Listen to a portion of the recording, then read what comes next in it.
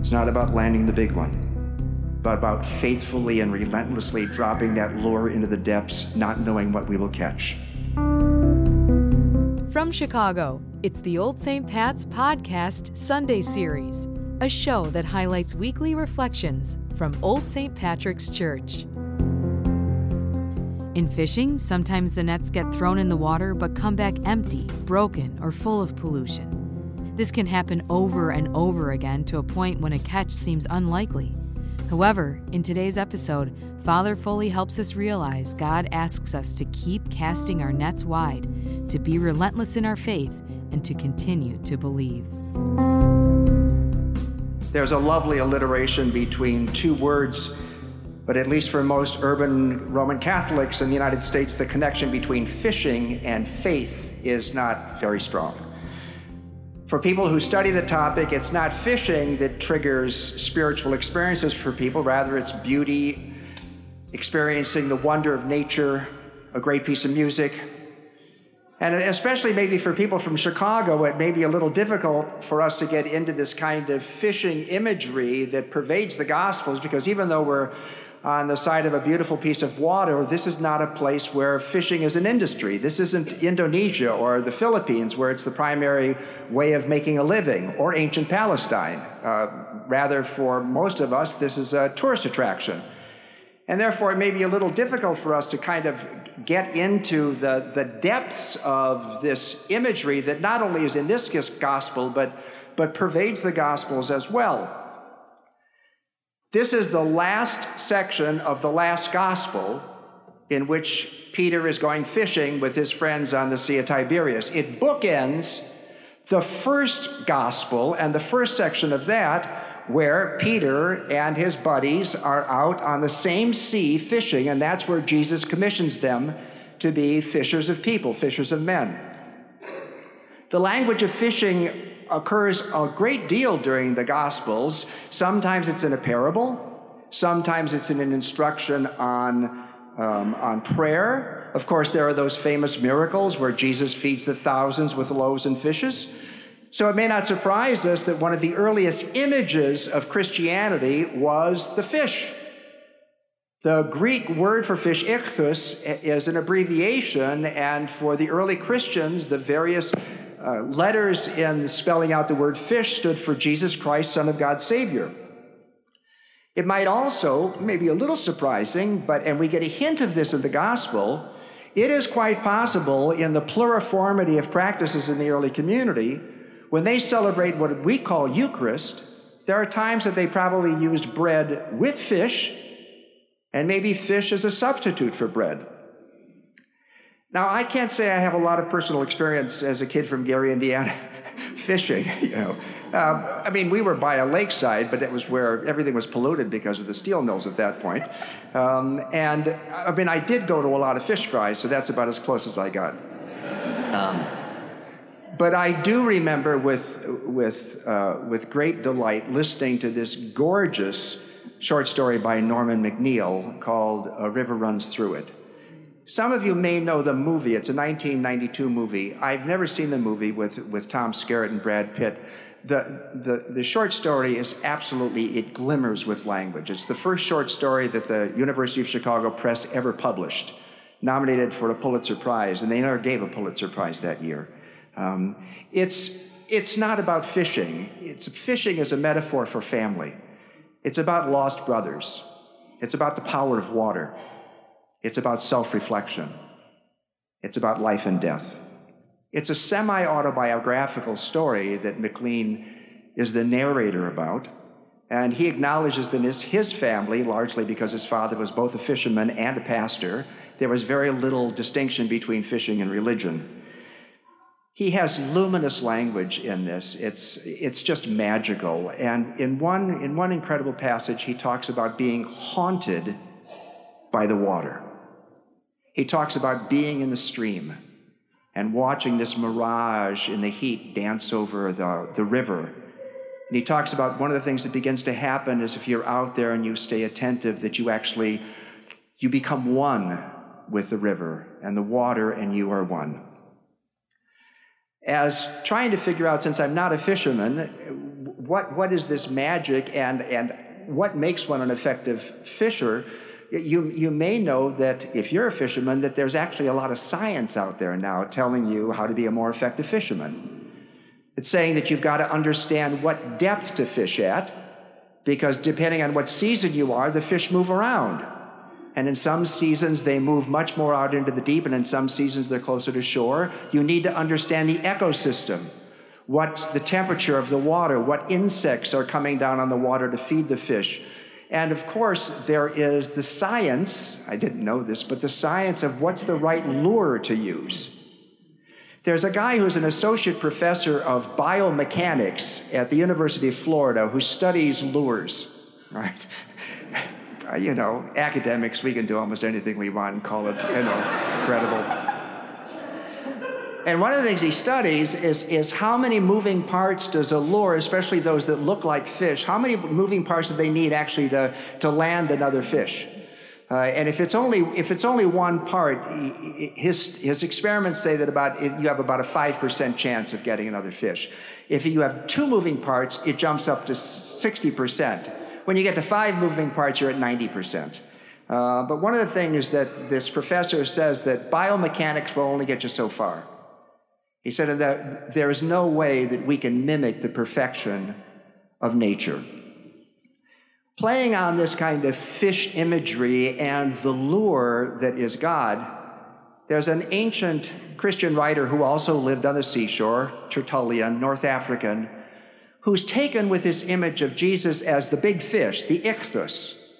And he talks about us, he talks about the Christians, he talks about the baptized as we're the little fish. And that we too, like every fish, are born in water. And some of us, maybe like little lures for Christ, some of us do a pretty good job of mimicking the Christ, some of us don't. Because, quite frankly, to paraphrase this professor, it's pretty difficult to mimic the perfection of God. It's interesting to think about Jesus as God's lure. The difference is Jesus doesn't just mimic humanity. Jesus embraces humanity. He becomes not only so fully human, he actually changes humanity. He takes it into himself unto death. And what he does in the process is he sort of subverts the entire fishing product. It's not simply that God is fishing for us, but through this lure, through the great ichthus, we actually get to land God. We actually get to engage and bring home God's great kingdom, which is the bait for eternal life. Some of us think about ourselves maybe as just little fish. Some of us are guppies. Some of us are minnows. Sometimes we're wide-mouthed baths. On bad days, we could be swordfish, and sometimes we're those marauding sharks. But we too, like Peter and his brothers and the other disciples, are called to be fishers of people. Jesus could do that because that's what he did his entire ministry. Lover of enemies, forgiver of sinners, advocate for the marginalized. He did it continuously in his unpretentious care, in his unvarnished honesty, in his unobstructed vision of justice. I don't know if you ever thought about this, but in the Gospels, there's absolutely no evidence that any of the apostles or 12 or disciples were ever baptized. Jesus was baptized, but there's no evidence for the rest of them. But ironically, what we have in today's Gospel, how does Peter get from the boat to the shore? He goes through that natural baptismal pool called the Sea of Tiberias. And when he comes out on the other side, he gets fed. He gets forgiven. He gets commissioned. It's exactly what happened in this sanctuary on the Easter Vigil. And on every Easter Vigil that brings people into the church, because after they come out of that font, they are shriven, they are fed, they are commissioned. That's the ministry that was given to us as well. At the very end of A River Runs Through It, you finish this quite short story in a kind of heart-wrenching sadness and hopefulness. because it's clear that this gorgeous literary venture is not about fishing, but about family. It's not about bodies of water, but the liquidity of our own lives. It's not about landing the big one, but about faithfully and relentlessly dropping that lure into the depths, not knowing what we will catch. The call to become fishers, anglers for the lost, lures for the lonely, trawlers for the troubled, bait for the broken. At the very end, McLean, reflecting on the losses of his own life, for the brother he tried to save commits suicide. He stands alone, knee-deep in the waters they had fished so often together. He's fly casting in faith, because when you fish, you never know if you're going to catch something. And he muses on our shared vocation. He writes, "In the loneliness of the canyon, I knew there were others like me who had brothers they did not understand but wanted to help. We're probably those referenced as our brother's keepers, possessed by one of the oldest and possibly one of the most futile and certainly one of the most haunting of instincts. He will not let us go." In this season of renewal, when we are confronted by war and loss, family division and political ineptitude, we're haunted as well by the waters, by the baptismal waters that commission us. We are haunted by the Christ, God's eternal lure, to mimic his holy mission in all of our imperfection, to multiply loaves and fishes, to lower our nets when the catch seems unlikely, to seek out the lost sibling, willing to embrace the most haunting of instincts, to be keepers of sisters and brothers, what Christ calls fishers of men. Through Christ our Lord, and the church says, amen.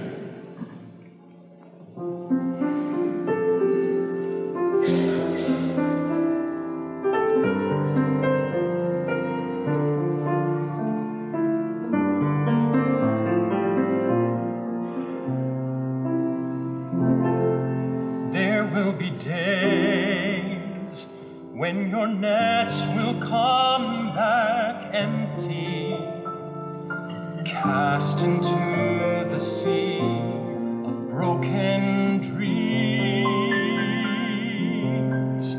Let your eyes seek out the stranger on the seashore.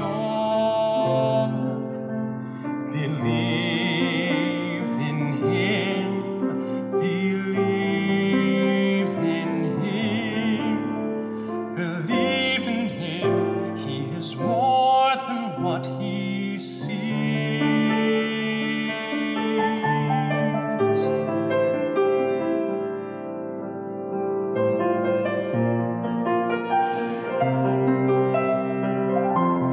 There will be days when your nets will come back empty, and guilt will leave you stumbling with a damned.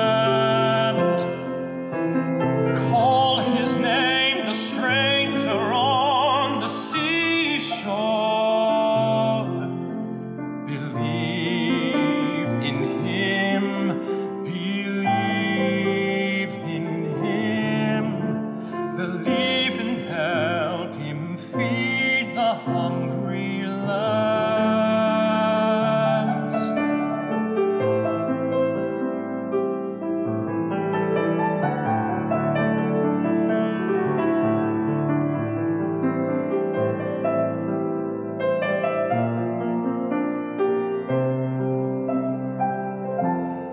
There will be days when your nets will come back empty, though you fought against the tide's relentless pull.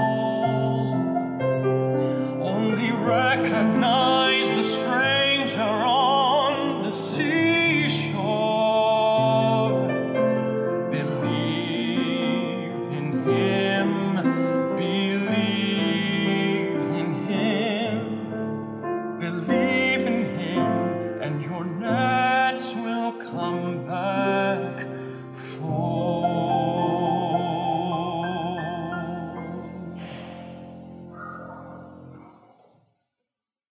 Time now for announcements and events.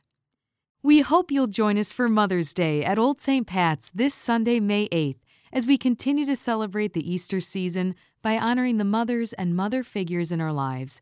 We'll be gifted by reflections from mothers at our 8 a.m., 10 a.m., and 5 p.m. Masses, and the tradition of bringing flowers to honor Mary returns this year. Please feel free to bring flowers to church and place them in the vases provided at the Mary altar to honor Mary, Mother of our God, and all women in our lives. Also this weekend is the second annual 1,000-Man March in North Lawndale on Saturday, May 7th from noon to 4 p.m. The event is for all men, women, and children that would like to come together and call more men into greater civil and community engagement in the North Lawndale and Little Village neighborhoods. For all the details for this free event, please visit 1kmanmarch.com. Broadway on Adams tickets are still on sale. We hope you'll join us on either May 19th, 20th, or 21st for a festive evening featuring songs from Broadway shows spanning the past 100 years. Doors open at 7 p.m., concert begins at 7:30. Light refreshments will be served at the performance. For tickets, see the link on our homepage at oldstpats.org. This Friday, May 6th, join us for a conversation with Melody Hobson, co-CEO and president of Ariel Investments, on her way from her sometimes tough childhood on the south side of Chicago to her role as co-CEO of the first and largest Black-owned asset management firm in the country. Melody Hobson has been clear about one thing: her passions about financial literacy and leaving the world a better place, having endured her many challenges she's overcome, not in spite of them.